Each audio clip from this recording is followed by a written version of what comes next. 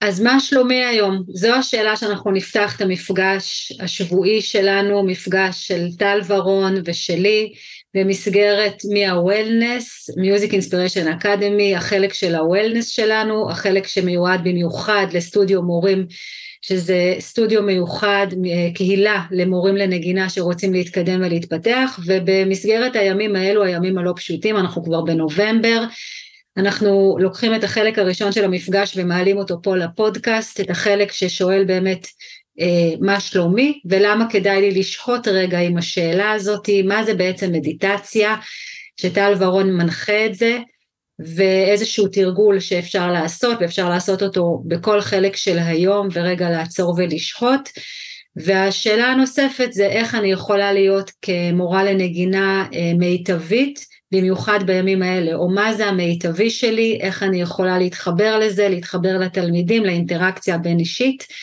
אני מקווה מאוד שתקבלו הרבה מאוד ערך מהפרק הזה, ועוד כלים ומוטיבציה וקצת אנרגיה בתוך הימים האלה, ושתהנו. אז בוקר טוב, אנחנו במפגש, נראה לי כבר רביעי, נכון? נראה לי שכבר רביעי, לא יאומן. עבר לנו חודש, אני ממש מרגישה שהוא כאילו נמחק בכלל, כאילו, אני לא מזמן הסתכלתי וראיתי שיש לי לוח שנה קטן כזה ליד המחשב, ופתאום ראיתי שהוא נתקע על ספטמבר, כאילו לא החלפתי אותו לאוקטובר, ואוקטובר נעלם. וכנראה שלא סתם. אז אנחנו בנובמבר. אז בעצם המפגשים האלה, אני רק אגיד, הם בעצם מפגשים של הסטודיו מורים שרק התחלנו אותו, ואני אגיד ככה גם לאורן וגם לאורלי, ואני אשלח את הכל גם בצורה מאוד מסודרת, בעצם אנחנו נעלה את הכל לקבוצת פייסבוק, ואנחנו נוסיף גם בקבוצת פייסבוק, זה יהיה בתחילת שבוע הבא, נוסיף שם גם עוד PDFים של נקודות של סיכום, ועוד דברים שטל ואני העלינו פה בחודש האחרון, ועוד דברים נוספים, אנחנו נתחיל להעלות את זה לאט לאט לקבוצת פייסבוק, וגם כדי שבאמת יהיה אפשר במהלך השבוע לשאול שם עוד שאלות.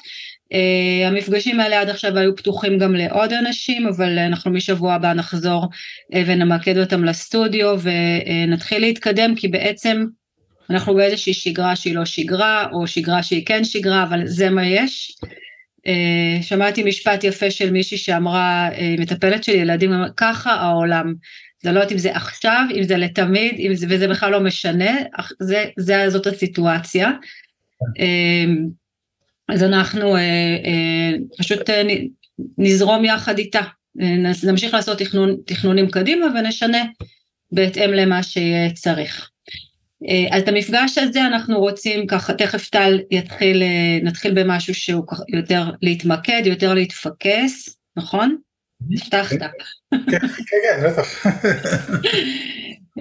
אז נתחיל במשהו שככה יהיה לנו יותר פנימה, אולי לנקות קצת השבוע הזה, להתארגן לסוף שבוע, לקוות שהיום הזה יהיה יום רגוע ושקט, ושנצליח גם לעשות בו דברים מועילים לעצמנו ולאחרים.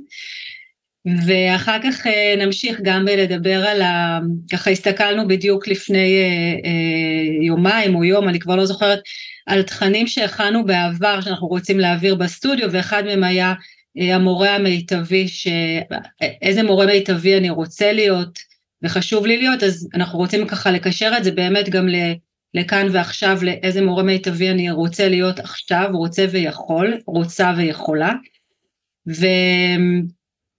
ואחר כך נעבור קצת למקרים מהשטח, באמת שלחו לי שני מקרים, שאני חושבת שהם מאוד, מאוד צפויים שיהיו בתקופה הזאת, אז אנחנו ככה נדבר עליהם, וזהו.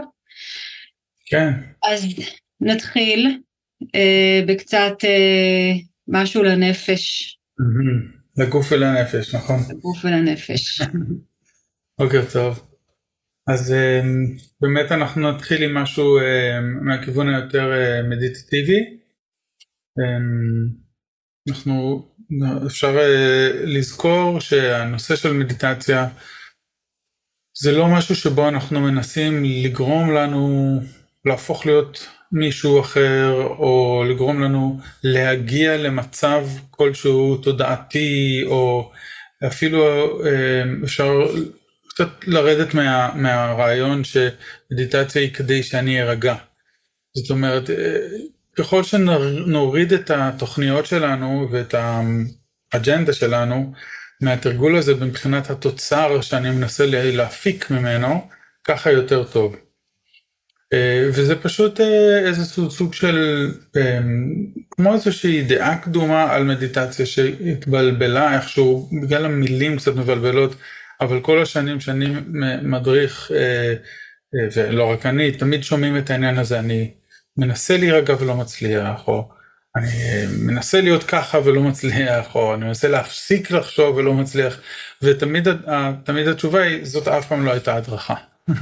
אף פעם ההדרכה לא הייתה להפסיק, להפוך, להיות משהו, לנסות כל כך. השם של מדיטציה, אחד השמות שהכינויים של מדיטציה זה להתיידד עם עצמנו. וכשאנחנו חושבים על התיידדות עם עצמנו, אפשר לחשוב על זה כמו התיידדות עם מישהו אחר נניח. זאת אומרת, אם היינו אומרים, הבן אדם הזה שהוא חבר כל כך טוב, מה מאפיין חבר כל כך טוב? בין היתר, מה שמאפיין אותו זה שהוא לא דורש מאיתנו להיות מישהו אחר. הוא לא דורש מאיתנו להיות ככה, אבל לא מקבל אותנו כשאנחנו אחרת. זה כמעט אחד הדברים הכי מרכזיים אפשר להגיד על בן אדם שהוא חבר טוב, שאפשר להגיד כשאני עם החבר הזה, אני פשוט יכול להיות כמו שאני אמיתי. נכון? זה אחד התנאים אפשר להגיד, אחד המאפיינים לחברות טובה. אני לא צריך לעשות הצגה, אני לא צריך להסתיר משהו שאני מרגיש, זאת אומרת, אני יכול להיות כמו שאני.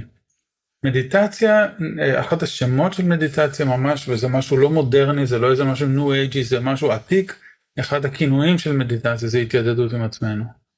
וזה להפוך להיות הידידים הטובים שלנו, והחברים שלנו, זה דווקא לא לנסות להפוך להיות משהו או מישהו, או לנסות להפיק איזשהו תוצר, כן?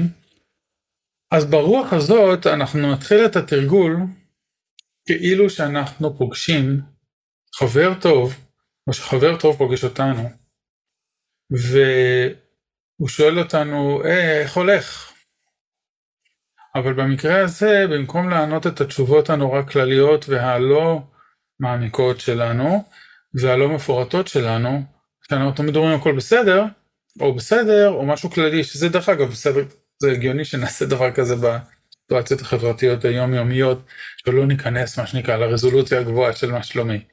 אבל אם היינו כן עכשיו קובעים לקפה או משהו כזה, לשבת עם מישהו ואנחנו יש לנו רגע לשבת, וזה לא בדרך בתוך כדי הליכה במסדרון, שואל מה קורה, מה העניינים? אז מה בדרך כלל יקרה? בדרך כלל אנחנו נחכה רגע כדי לשים לב לשאלה הזאת מבפנים. כלומר, אם מישהו באמת שואל אותי מה נשמע, איך הולך? תספר לי קצת איך הולך איתך עכשיו. בדרך כלל, התשובות המהירות שלנו שישלפו לנו, הן אותן תשובות מהירות ושטחיות יחסית וכלליות. אני בסדר, סך הכל בסדר. סליחה, יש לי בעיות תאורה פה חוזרות. אז אני פשוט אכבה את זה ואני אהיה בעלתה. עד שאני אפתור את זה. לא נורא, איכשהו זה יסתדר. בסדר? אז אנחנו שואלים את השאלה מה נשמע, ולא ממהרים לתת את התשובה הכי מהירה האפשרית, כן? או הכי בסדרית כזאת שאפשר. אלא מחכים רגע. השהייה הזאת אחרי השאלה היא כמו סימן הכר של ידידות טובה. כלומר, חבר טוב שיושב איתנו שואל מה נשמע, הוא נותן לנו זמן לחכות ולראות באמת מה נשמע. הוא לא אומר יאללה תגיע לעניין. כאילו תגיע לתשובה, תן לי את הסיכום. שורה תחתונה. זה לא הסוג התקשורת שהיינו מצפים מחברות טובה. אז אנחנו, את כל הרעיון הזה אנחנו עושים להביא לתוך הזמן שלנו עם עצמנו. וזה מה שנעשה עכשיו. אנחנו פשוט, לפני שאנחנו מתרגלים משהו עם הנשימה, וזה דבר שנעשה, אנחנו ניקח את הרגע הזה של המפגש הפנימי שלנו, כמו אותו חבר שמתיישב לידינו בסלון, שואל את השאלה מה נשמע, ולא ממהר, ונאפשר לנו לא למהר. אוקיי? השהייה הזאת עם השאלה, מאפשרת לנו להרגיש. והמילים לפעמים הן מהירות, אבל התחושות הן יותר כזה באות בהדרגה. נכון? זאת אומרת, הגוף לפעמים מדבר יותר ברמיזה, לפעמים הוא מדבר יותר באיטיות מסוימת, ולפעמים גם באופן כמובן לא מילולי. אז כשאני עכשיו אזמין אותנו לשאול את השאלה מה נשמע, את עצמנו, אני אזמין אותנו להשאיר את השאלה הזאת כמו הזמנה פתוחה. והתשובות שיכולות לבוא, יכולות להיות איזושהי תחושה עמומה בגוף, שאין לה עדיין מילים, וזו תשובה ככל התשובות. זאת אומרת, זו תשובה אמיתית. זה כן לא יודע במובן המילולי, אבל לא יודע במובן המילולי, זה לא אומר לא יודע במובן החווייתי. לפעמים אין לנו מילים לתאר את החוויה שלנו, ובימים אלה אולי זה ביתר סט אפילו, שאין לנו בדיוק מילים לתאר את החוויה שלנו, זה לא אומר שאין לנו חוויה. זה לא אומר שאין לנו חוויה נורא מדויקת אפילו, נורא ספציפית, נורא מפורטת, תחושתית, אבל אולי עדיין אין לה מילים שממש מגיעות לתאר אותה בצורה מלאה. זה נורמלי. למעשה זה תמיד ככה. בגלל שהמילים שלנו תמיד הם כמו סרטוט כללי מאוד של החוויה. הם אף פעם לא מדויקות. הם השפה הציבורית שלנו. אז אם אנחנו מרגישים שהחוויה הפרטית שלנו היא יותר מדויקת ממה שמילים יכולות לתאר, אז רק שנדע, זה המצב הנורמלי, זה המצב הטבעי של בני אדם. זה הסיבה שחוויה היא תמיד יותר ממילים. אוקיי? אז אנחנו ניקח עכשיו רגע לשאול את השאלה מה נשמע, ואנחנו פשוט, אני מזמין אתכם לשבת, ואחרי שהשאלה נשאלת, נשב בשקט, ויגיע מה שיגיע בצורת תחושות, אולי מילים, אולי תמונות, כן? יכול להיות, אולי יגיע בצורת דימויים, אולי אנחנו פתאום נשים לב שיש משהו עם איכות קודרת, או עם איכות בהירה. או גם וגם, אוקיי? כמובן. אז בואו ניקח את הרגע הזה לשאול את השאלה מה נשמע, אוקיי? אני אסמן את זה עם פעמון כדי שיהיה לנו ברור התחלה וסוף, ונעשה את זה למשך דקה וחצי, זה הכל. זה הכל. וננסה לא לתת שום ביקורת או שיפוטיות על מה שמגיע, ואם לא ברור מה שמגיע, גם זו תשובה. הבנתם? התשובה היא שיש איזו ערפילית כזאת לגבי השאלה הזאת. זה בסדר גמור. זו תשובה ככל התשובות. בוא נתחיל. שאלתי לא מזמן מישהו מה נשמע, אז הוא אמר לי, בוא נסכם דבר כזה, יהיה טוב. אוקיי, זה בסדר. אז אפשר לתאר את זה בתור חווייתית, אולי תחושה הזאת שיהיה טוב, איזשהו אופטימיות. לא שומע אותך? זה לא תחושה של הכאן ועכשיו, זה התקווה לעתיד. נכון, אבל התקווה הזאת, אפילו שהיא מדברת על העתיד, היא חיה בהווה. כן. נכון? אז אם הוא חי את התחושה הזאת בהווה, זאת חוויה ככל החוויות. יש לו תחושת, למישהו אחר שיושב לידו, למשל אולי אין באותו רגע את התחושה הזאת. אבל אצלו יש איזשהו סוג של משהו שמרגיש שיהיה טוב. אני בטוח שאם גם נשאל אותו איך זה מרגיש התחושה הזאת שיהיה לו טוב, הוא יוכל להגיד משהו על זה. יש איזה פיל מסוים לדבר הזה. אופטימיות, צריך להישאר אופטימי כנראה, זאת הסיבה. כנראה, זה משהו טבוע בו, או שזה באותו רגע עולה בו, ואם יש בנו את זה, יש, אם אין בנו, אין, זה גם דברים שבאים והולכים, כל אחד יודע שמהלך היום אנחנו יכולים להחליף הרבה פאזות, מבחינת זאת. אז בגלל זה זו שאלה פתוחה, ואנחנו ניתן לה תשובות להגיע, וגם להתחלף אפילו תוך כדי דקה וחצי, כמובן. אוקיי, אז בואו נתחיל, נשב ככה עם השאלה הזאת בינינו לבין עצמנו.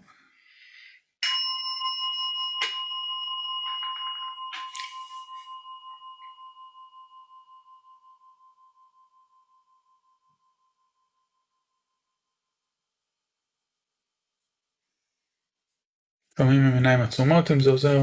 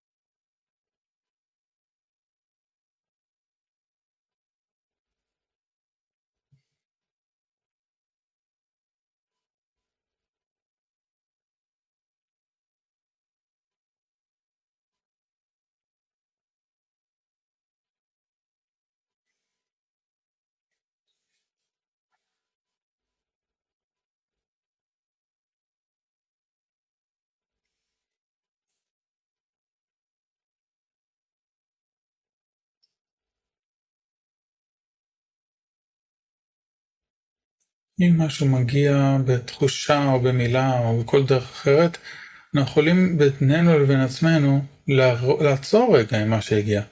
להגיד, אני שם לב, ועכשיו אני מרגיש ככה, אני שם לב שיש כאן את זה. אז זאת אומרת, לא רק לסמן ולעבור הלאה, אלא רגע לעצור, להגיד, הבנתי, עכשיו אני קולט, אני רואה שיש כאן את הדבר הזה, את החוויה הזאת, ואז לא צריך לפתור, לשכנע את עצמנו אחרת, לעשות שום דבר, לשים לב ולהיות רגע בשהייה, עם העובדה שיש עכשיו את זה בתוך החוויה שלי. להיות עם זה. לפעמים מתארים את זה כלשבת ליד החוויה הזאת.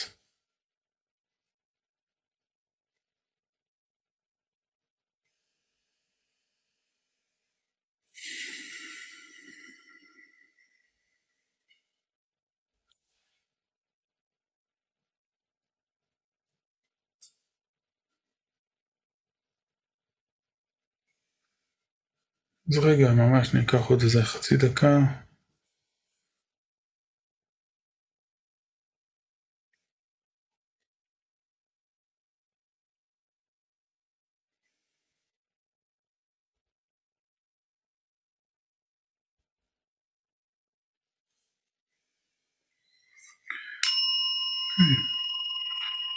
אז ככה בסוף התרגיל אפשר עדיין להיות בנוכחות עם הדבר הזה שאנחנו אולי הרגשנו, אולי שמנו לב, אולי פגשנו, וכמו להגיד למקום הזה, אני שם לב שאתה כאן.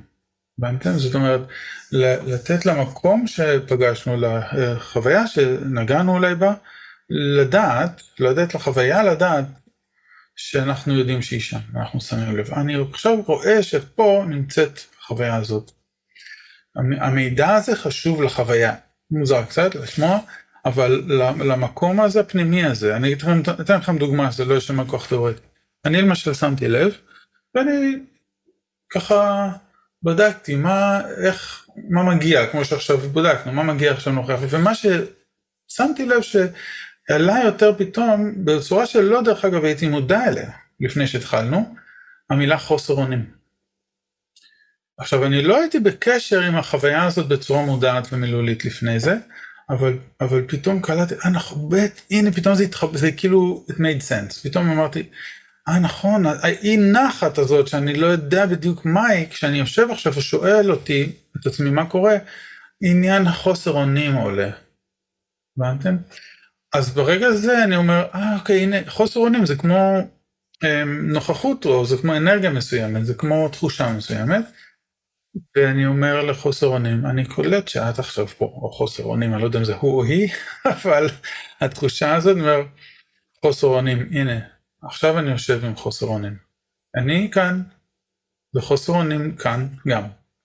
ואני פוגש את חוסר אונים, ומסתבר שהתחושה הזאת שם, רק שאני לא בהכרח הייתי בקשר עם זה, ועכשיו אני בקשר עם זה, ואני יכול לשבת כמו על ספה, לשבת ליד חוסר אונים, ולהגיד לה או לא,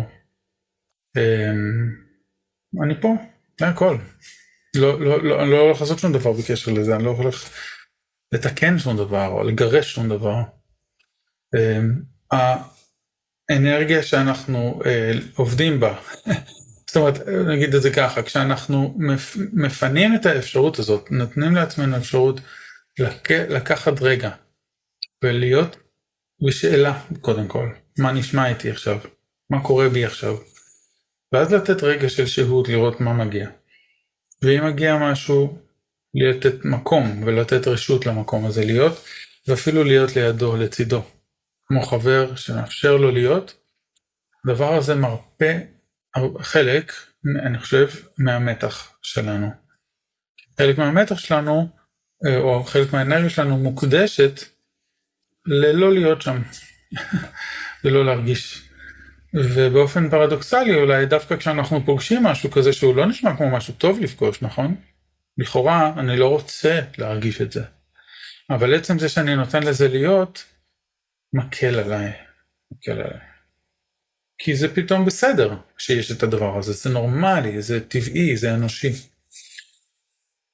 וככה אנחנו מתרגלים למעשה להתיידד עם עצמנו כמו שאנחנו, ולא לנסות להיות מישהו אחר, לא לנסות להפוך,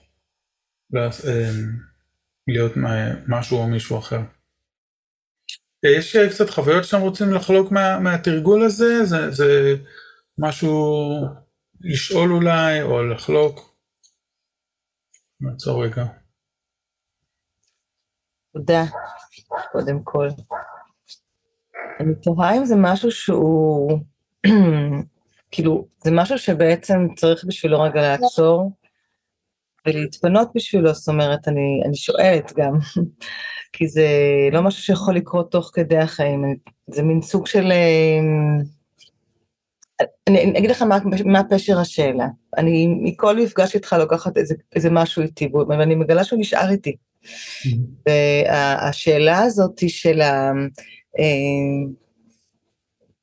לשאול מה נשמע, זה מזכיר לי את השאלה של, לקחתי את זה איתי גם, האם אני שם לב לרגליים שלי כרגע, או למשהו בגוף שלי כרגע, שזה ממש כלי הוא פתאום בא אליי בשום מקום, והוא לא עוצר את החיים בשבילו, הוא פשוט אני מרגישה שאני צריכה אותו שנייה, באיזשהו חנק פנימי, וזה מקרקע או משהו, שזה עושה משהו טוב, וזה חולף, זה ממש כלי כזה, on the spot, אבל מה שאני שואלת, זה עם השאלה, מה נשמע, צריך טיפה יותר זמן ותשומת לב, לא? זאת אומרת, איזה סוג של כלי זה?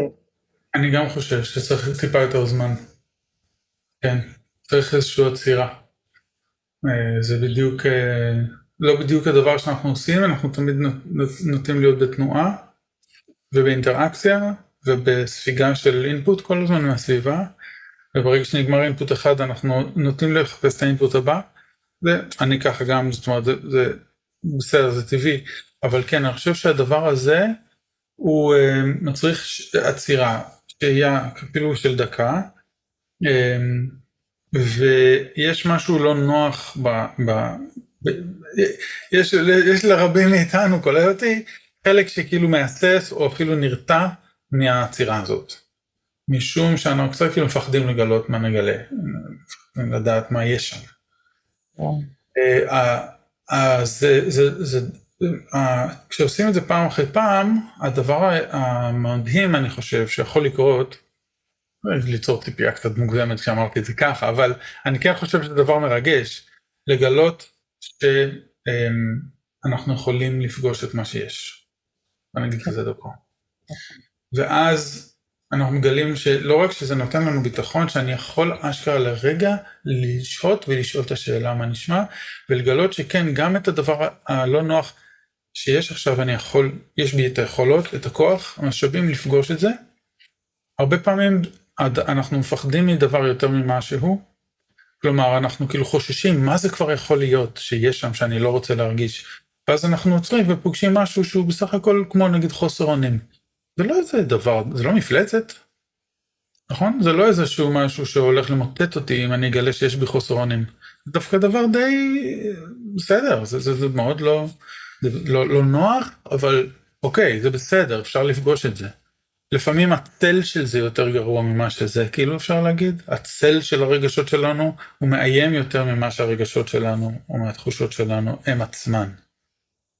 אז אני רוצה לאשר את זה במובן שלי, שאני פגשתי מילה מאוד לא נעימה עכשיו בתוך הסיטואציה, וזאת מילה שאני חושבת שפגשתי עוד לפני התרגיל הזה.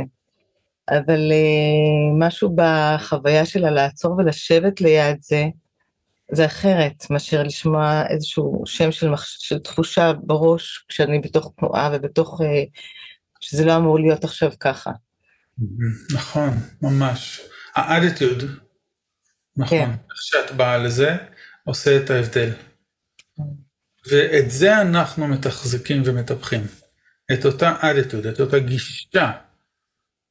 ואז אנחנו יכולים לא רק פחות להירתע ולפחד מהדבר הזה, אלא באיזשהו מקום גם סוג של לצפות לו. כלומר, בציפייה חיובית, בגלל שאני רוצה לדעת מה קורה. בגלל שאני יודע שכשאני יודע מה קורה, ושם לב ונמצא עם זה לרגע, זה כמו לארח את האורחים שבבית שלי באופן טוב יותר. זאת אומרת, זה כמו לקבל את פני מה שיש בי עכשיו בצורה יותר מיטיבה, לעצמי ולהם. זה good housekeeping, כמו שאומרים, זה תחזוקת בית טובה, להיות בקשר עם מה שיש עכשיו, בנועם, בקבלה, באישור, ברשות, זאת אומרת, בלתת רשות לדברים להיות. זה כמו התנהלות טובה של אנשים שהם מתחזיקים את הבית הפנימי שלהם. לעומת, אני לא רוצה לדעת מה יש בחדר הזה, אני עובר, חולף לידו כל יום, אני לא רוצה לדעת, לא פתח את הדלת, לא יודע, אולי זה משהו נורא, אני לאט לאט כבר מתחיל לחשוב שבטח יש שם משהו נורא. אז במקום זה אני מעברר, אני פותח את החלונות, אני פותח את הדלת, אני נכנס פנימה, אני רואה מה קורה, כאילו ונטילציה כזאת. משאירים את העסק פתוח, משאירים את העברור הזה, את התקשורתיות הזאת, הפנימית. ופתאום אנחנו מגלים שכמו שאומרים באנגלית על מדיטציה, שזה הופך את החיים שלנו ליותר, וזו מילה שקשה לתרגם, workable. אפשר לעבוד עם זה. אנחנו לפעמים מרגישים שזה too much, אי אפשר לעבוד עם זה, ודרך אגב יש מצבים שזה too much, אני לא מדבר על רגעים של הצפה, וחס וחלילה גם דברים שאנחנו יודעים שיש הרבה סביבנו עכשיו, שזה לא מצבים נורמליים, וכן, כאילו, סטנדרטים של התמודדות, אלא מצבי קיצון ממש שאנשים מתמודדים איתם. אז אני לא מדבר על זה. הרבה פעמים זה דורש דברים אחרים והתערבות אחרת ותמיכה אחרת. אבל ביום יום היותר כאילו רגיל שלנו, אז לגלות שגם לסחוב, לסחוב זה כבר מעיד על, כן, על הסוג של תחושה של עול כזה וכובד, אבל לחיות את החיים בתוך האתגר, לחיות את החיים ולגלות ש-it's workable, שאפשר בכלל, למשל, להיות מארח, נניח, כן, הוסט, לתחושה של חוסר עונים, ולקום בכיסא ולהיות פעיל בעולם, יחד עם זה. זאת אומרת, לא כדי להתגבר או לכבוש את הרגש, או להיות עם זה. אז זה מאפשר לנו. אני רוצה לשתף בשני דברים וגם להעלות עוד נקודה ממה שאמרת. אני בדרך כלל עד לפני 7 באוקטובר הייתי קמה מאוד מאוד מוקדם. מבחינתי זה היה חלק מאיזשהו נוהל עבודה ואפילו זהות, כדי שאני ידע, כדי לחזק את עצמי, כדי להצליח לעשות הרבה דברים. אני חושבת שבשבועות של סוף, כאילו מספטמבר, ברמה שבאמת הייתי קמה ב4:30 בבוקר. קמה וברמה של לטרוף את היום, זאת אומרת זה היה מתחיל גם בקצת מדיטציה וזה, ואז איזשהו משהו, פעילות גופנית כזו או אחרת, ממש שגרת בוקר ולהתחיל את היום מוקדם. זה היה לי מאוד מאוד חשוב, וכשהתחילה הסיטואציה הזאת זה כמובן שלא הצלחתי. ואת השאלה, אורלי, שאת אומרת מתי לשאול, אני שואלת את עצמי בבוקר, ובמקום להיאבק עם זה, זאת אומרת אני לא מצליחה, אני מאוד עייפה. עכשיו פחות, אבל הייתי מאוד עייפה, אני חושבת שכולנו, מהכל, גם ישנים פחות טוב וגם, אז אני שואלת את עצמי בבוקר, איך שאני ככה קמה, ולא תמיד זה טבעי, כאילו הרבה פעמים זה עם שעון כזה או אחר, קודם כל שחררתי את זה, ואמרתי אוקיי, אני הולכת לישון יותר מאוחר, אני יותר עייפה, אז זה לגיטימי. הדבר השני זה שאני שואלת את עצמי בבוקר מה נשמע, ולפעמים אני אומרת אני מאוד עייפה עכשיו, ולפעמים אני אומרת אני מאוד מודאגת עכשיו, ולפעמים אני אומרת אני מרגישה שאני קמה ולא כך יודעת מה אני עושה, או מה אני רוצה לעשות, או מה אני צריכה לעשות עכשיו, ואני נותנת לעצמי את נגיד לפעמים גם רבע שעה, לשהות רגע עם הדבר הזה, וזה לא במקום של רגשות מאוד, בדרך כלל זה לא ברמה של אין למה לקום או משהו, כי תמיד יש לי איזה ציפורים מחוץ לחלון שיזכירו לי שהעולם ממשיך, אבל זה כן במקום של, אני לא במצב רגיל, בואו נראה רגע מה היה, אני גם לא תמיד יודעת מה עברתי בלילה בשביל זה, אני רוצה רגע לזהות, ואז אני אחליט גם איך אני מתחילה את היום ואיך אני מתנהלת איתו, כדי לשמור על עצמי, וזה עובד לא רע, זה משתפר, כאילו זה הולך ומשתכלל, זאת אומרת, ממש אני שמה לב, אני אפילו לא חשבתי על זה שזה מה שאני עושה, ורק כשאמרת, אמרתי כן, אני לוקחת את הזמן רגע לשאול מה שלומי, ולפעמים זה גם באמצע היום, היה לי איזשהו יום שפשוט, אני חושבת שהיום היחידי, בתוך כל החודש הזה שיצאתי מדעתי, לגמרי, השתגעתי על שטויות באמת מטומטמות וקטנות, ובאמת הלכתי ושאלתי עצמי מה שלומי, ולא מצאתי לזה שם, אבל הייתי מאוד, מאוד נוכחת, וכל מי שמסביבי גם היה צריך לסבול את זה. אבל ידעתי להגיד, אין לי מושג מה קורה, אני נורא עצבנית, תיזהרו. עכשיו, החלק השני שאני רוצה להגיד, זה כשאנחנו שואלים מה שלומי, ואתה מסתכל ככה, אז אני מרגיש חוסר אונים, או אני עייפה, זה נתן לי גם את הלגיטימציה להגיד שלומי מעולה היום. כי אנחנו כל כך מפחדים מזה עכשיו, וכאילו אסור ששלומנו יהיה בתוך הסיטואציה, אז אני רוצה להגיד שזה נותן את המקום ואת המרחב להגיד שלומי מצוין, ואני יכולתי להגיד את זה, וזה אולי קשור גם לדברים שאמרת בשבוע שעבר, שאפשר להרגיש רגשות מאוד קשים, ויחד עם זה לאהוב מוזיקה מאוד יפה, אני יכולה, זה הולך בכפיפה אחת לזה שהבן שלי שבמילואים יגיד, אני לא אהיה זמין עכשיו בטלפון, בסדר, והתנתק לאי אלו בדרך כלל זה ימים, לבין זה שאני אגיד אני מרגישה מצוין, וזה עובד ביחד, וזה מרחב, אני חושבת טל, שאתה באמת מלמד אותי לפחות, גם להיות בו, גם לקבל אותו, וגם להבין שהוא בסדר, וזה בסדר להרגיש מצוין, וגם לדאוג מהצד השני. משהו. זה כזה מדהים כמה יש איזושהי נורמה חברתית, שכאילו אנשים כמעט לא ירשו לנו לפעמים להגיד כזה דבר, מה בסדר? מה כל כך בסדר? כאילו, זה כמו איזו צנזורה כזאת, של מה מותר ומה אסור להרגיש, ומה שאת אומרת, האמת היא כזאת, האמת היא שגם וגם יכול לקרות ולהתחלף, ונכון, תוך שעה אנחנו יכולים לעבור מדבר לדבר, זה פשוט פחות קבוע וכותרתי, נכון? והמציאות של החיים שלנו היא לא כותרתית וקבועה. אנחנו הרבה הרבה יותר חיים ומעניינים ודינמיים בחוויה הפנימית שלנו מאשר איזשהו סלוגן אחד שאפשר להגיד מה שלומך, היום, או מה, היום זה המון, מה זה, זה אמירה כל כך ענקית, מה זה היום? תשאל אותי עכשיו, תשאל אותי עוד חצי דקה, אז אני אעדכן אותך. אבל זה חי הרבה, וזה תמיד אבל ככה. זאת אומרת, אני אומרת תשובה כזאת ששואלים אותי מה שלומך, אני אומרת, היום טוב. וזה סוגר את ה... יש לנו, אנחנו יכולים לדבר כמובן בכל רזולוציה ובכל קנה מידה. האמת היא שזה משתנה, האמת היא שזה באמת דינמי. וכולם יודעים את זה, ואצל כולם זה ככה. וזה מחזיר להתיידדות הזאת עם עצמנו, כי באמת עם אנשים שלא באמת אכפת לנו, שהם לא בקשר טוב איתנו, ישאלו אותנו מה שלומנו, או נשאל אותם, אז נצפה למילה אחת, טוב, סבבה, סביר, בסדר, וכו'. אבל לחברים אמיתיים אנחנו באמת נשהה שם, ונשאל, והם גם יענו לנו הרבה יותר במחשבה ובעומק, זה לגמרי מחזיר למה שאמרת מההתחלה, שהמדיטציה הזאת זה רגע לשהות עם זה, ובאמת לשאול מה שלומנו. כן. שדיברנו באמת על הנושא הזה, אני חושבת שהוא מופיע כמורים לנגינה, הוא תמיד חוזר של מה המקום, כדי שאני אוכל לממש את עצמי, מה המקום המיטבי שלי.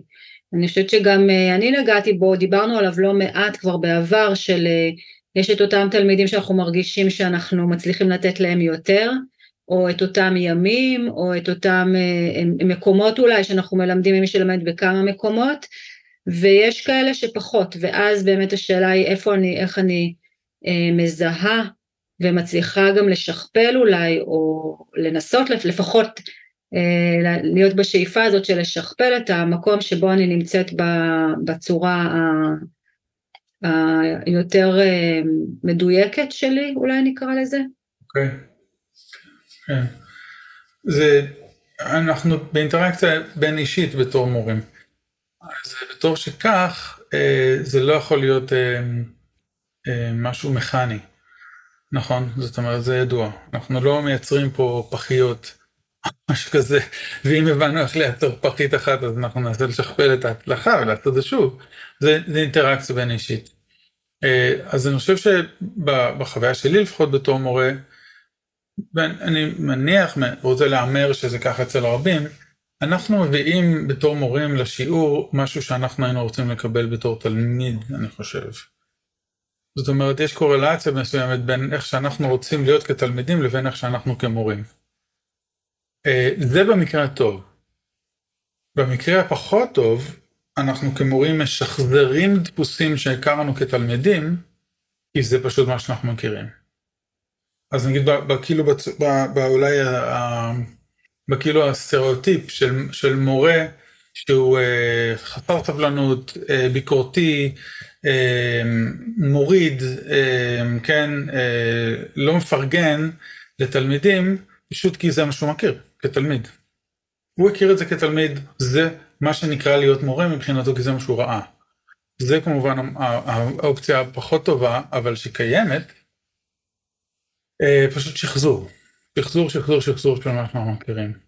יש לנו גם אפשרות להיות, אם אנחנו עברנו חוויות כתלמידים של מורים מסוג טוב יותר, מסוג נכון יותר, אז הרבה פעמים אנחנו גם נלך בעקבותם, בהשראתם. וכמו שהמורה הזאת הייתה יותר אנושית, ויותר מתעניינת, כן? ורצתה לשמוע גם מה אני חושב, נניח. אם אני חוויתי את זה בתור תלמיד, אז אני כמעט כמו איזשהו מחווה כזאת של הוקרה, אני כמו שאומרים, אני אעביר את זה הלאה. זאת אומרת, אומרים pay it forward, אני את הטובה הזאת, את הדבר הזה שקיבלתי, אין לי איך להחזיר לה את זה בתור מורה, בגלל שאו שהיא לא נמצאת כבר, או שהיא לא תהיה תלמידה שלי אף פעם, אבל להעביר את זה הלאה לתלמידים שלנו, זה הדרך שלנו, כמו להכיר תודה למורים שלנו, המיטיבים.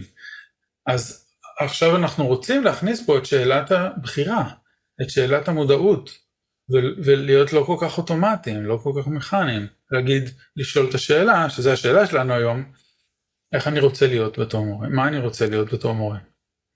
אז זו שאלה, איזה איכויות, איזה מאפיינים אני רוצה שיהיו בחוויה, לפחות בכוונה שלי, ואז נכנסת העניין של האינטראקציה בין אישית, כי לא כל תלמיד צריך אותו דבר. נכון, זאת אומרת, מן הסתם. אז זה דבר שאתה לא יכול להגיד, אני תמיד הולך להיות ה-X, וזה תמיד יעבוד. כן. אז אני רוצה להכניס עוד מורכבויות לזה, בסדר? אז קודם כל, יש גם את העניין גם של שחזור של משהו שהוא פחות מיטיב, יחד עם השראה. זאת אומרת, אם לי היה מורה שהוא היה מאוד מאוד ביקורתי ונוקשה לצורך העניין, אבל עדיין גם שרדתי את זה, וגם הערכתי את זה, וגם אני רואה מאוד שואפת, או מאוד מעריכה את ההצלחה שלו, בתחום שלו, או לאן שהוא הביא, ההישגים שהוא הביא את התלמידים שלו לצורך העניין, אז גם כן יש פה שחזור, זה שחזור של משהו של איזה שהם פאטרנים, לא מיטיבים מן הסתם, אבל גם עדיין מתוך השראה, ואז הופך את זה למורכב יותר. והדבר הנוסף, בגלל שאתה אומר שאנחנו מדברים על אינטראקציה בין אישית, הרבה פעמים, ופה גם אני אשמח שאולי גם תתייחס לזה, אני באה לתת משהו, אבל התלמיד שמולי קולט משהו אחר, או לא קולט. זאת אומרת, לא מקבלת, לא מצליח, אני לא מצליחה להעביר את הדברים האלה, שאני חושבת שזה משהו שקורה לא מעט, בכלל, מתוך הפער הבין דורי, ומתוך כל השינויים שחלים. ממש, כן. זה מזכיר לי סיטואציה מצחיקה שהייתה לי, אני חושב, השבוע. אני, כמו שהזכרתי בעבר, אני מורה שמאוד לא פשוט לי, בטח באחד על אחד, להיות משימתי, ברור, מכוון, מכוון, מין כזה מתוכנן. אני לא מצליח, ואני נראה לי שאולי אני כבר צריך לוותר על הרעיון שאני אי פעם יהיה משהו כזה. אני לא, אני גם לומד מבוגרים דרך אגב, שזה משהו שעשיתי מתוך בחירה בשלב מסוים, כי אמרתי, אוקיי, מישהו שבא, הוא בא בעיקר בשביל חוויה, אנחנו לא עכשיו בונים משהו, עם כל הכבוד, מישהו שמתחיל ללמד בגיל 65, אנחנו לא בכך עכשיו בונים משהו, אנחנו עושים חוויה מיטיבה שהוא אולי רצה שכל החיים תהיה לו ולא הייתה, אז אני בחרתי באיזשהו מקום, איזשהו נישה הוראתית, שאני חושב שבה אני נכון יותר, מתפקד יותר נכון במובן הזה, ויכול בו יותר טבעיות, הייתי אומר, לעשות את העבודה. אבל זה לא אומר שאין תלמידים מבוגרים שרוצים יותר structure, קצת יותר מבנה. אז פשוט זה הצחיק אותי, זה האינטראקציה שעלתה לי עם תלמיד כזה, שהוא אומר, הוא מחפש ממני תמיד יותר בהירות, יותר כיוון, יותר החלטה. יש לי כמה כאלה. וזה תמיד מצחיק אותי, כי הם תמיד מחפשים משהו שאין לי. אז אני באמצע השיעור, אז אנחנו מדברים על כל מיני דברים וזה, והיה לו כמה שאלות, ואז הגענו אל מי כזה פאוזה בשיעור של, אוקיי, מה עושים? אז הוא אומר, טוב, תגיד מה עושים, אתה המורה. וזה בשבילי כבר יותר מדי. אז אמרתי לו, קודם כל, אל תקרוא לי בשמות.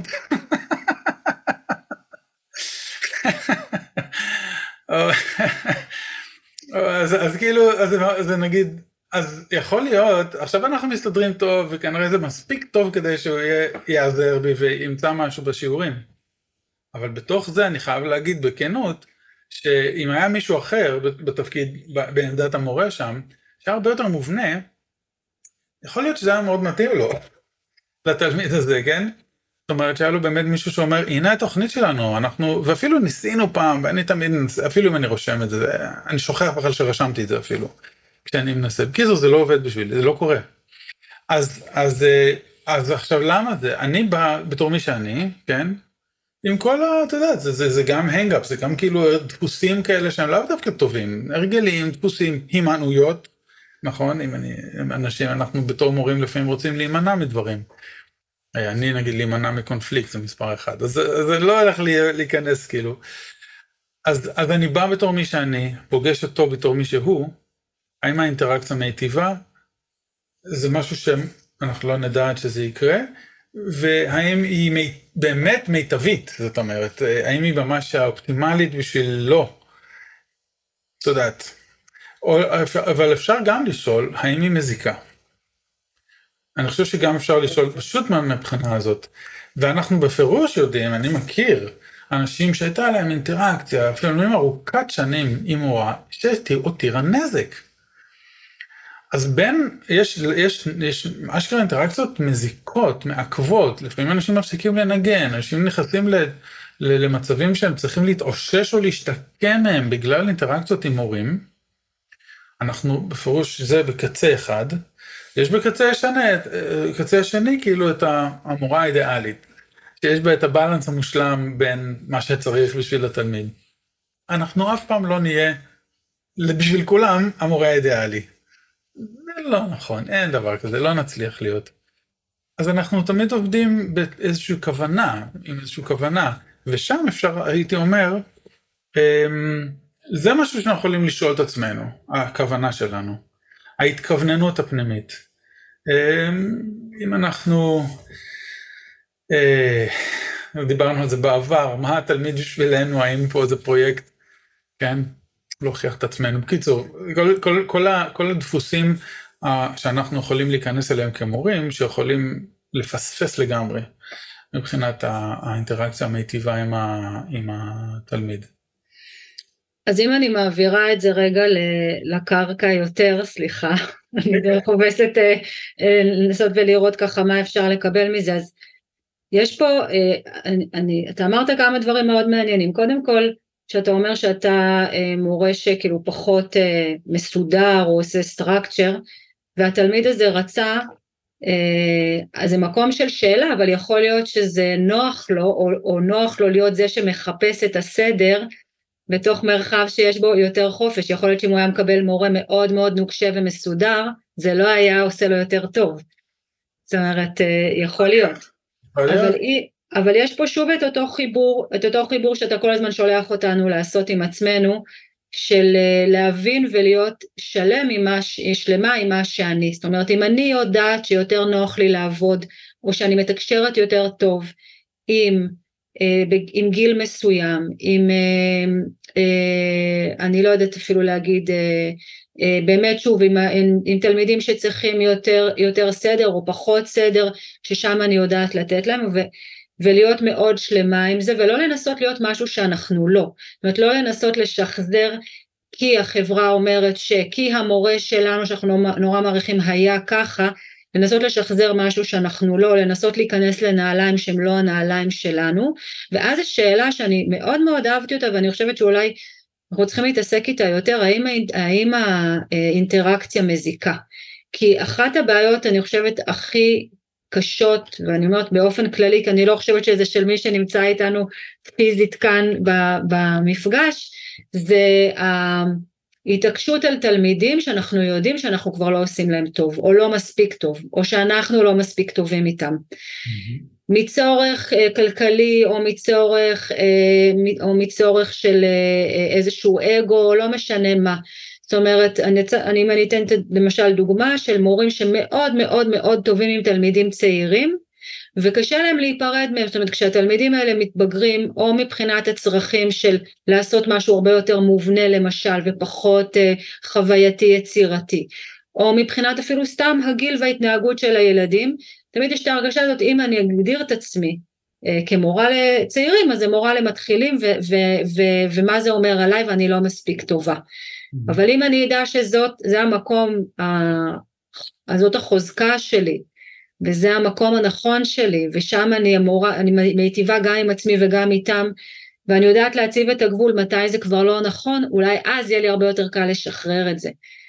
כנ"ל תלמידים שאולי הם בול כאילו מתאימים, אבל משהו שם לא עובד, לא עובר, ואני רואה את האינטראקציה הזאת, שיכול להיות ששבוע אחרי שבוע אחרי שבוע, וחודש אחרי חודש, לא קורה שם משהו, לא משנה, שוב, יכול להיות שאני מורה נהדרת עם תלמיד באותו גיל, שהתחיל באותו זמן, אבל לא קורה שם משהו שהייתי רוצה, ובמקום המאמץ הזה, או המאבק וההתשה מול עצמי, יכול להיות שגם זה מקום שצריך ללמוד ולשחרר אותו. אני אומרת שוב, להגיד לשחרר את זה מאוד מאוד מורכב, יש פה הרבה מורכבויות נוספות, והחלק הכי גדול הוא באמת הביטחון הכלכלי, או יצירת יציבות כלכלית, אבל אם אנחנו שמים את זה רגע בצד, יכול להיות שזה יהיה משהו שיהיה לנו יותר נוח לשחרר, ואז אני מאמינה שזה גם מפנה מקום לקלוט תלמידים מהסוג שיותר מתאים לנו. אנחנו מסכמים את הפרק הנוכחי הזה, אנחנו נמשיך הלאה, ומי שרוצה לראות עוד מהתכנים של סטודיו למורים, מוזמן ליצור איתנו קשר דרך הפודקאסט, או באופן אישי, כל הכישורים מופיעים בתיאור של הפרק, ואנחנו נשמח שתעבירו את הפרק הזה לחברים ולחברות, לאנשים שיקרים לכם, שיכולים לקבל ממנו ערך, ישמח אותנו ביותר, לתת את כל הדבר הזה לכמה שיותר אנשים, ובמיוחד עכשיו, אז שימשיך להיות לנו יום רגוע, או אם הוא לא רגוע, ואתם שומעים את זה ביום מורכב, אז אני מאחלת לכם שקצת יירגע, קצת תוכלו לנשום, ולתת רגע למחשבות ולגוף טיפה מנוח בתוך הימים האלה.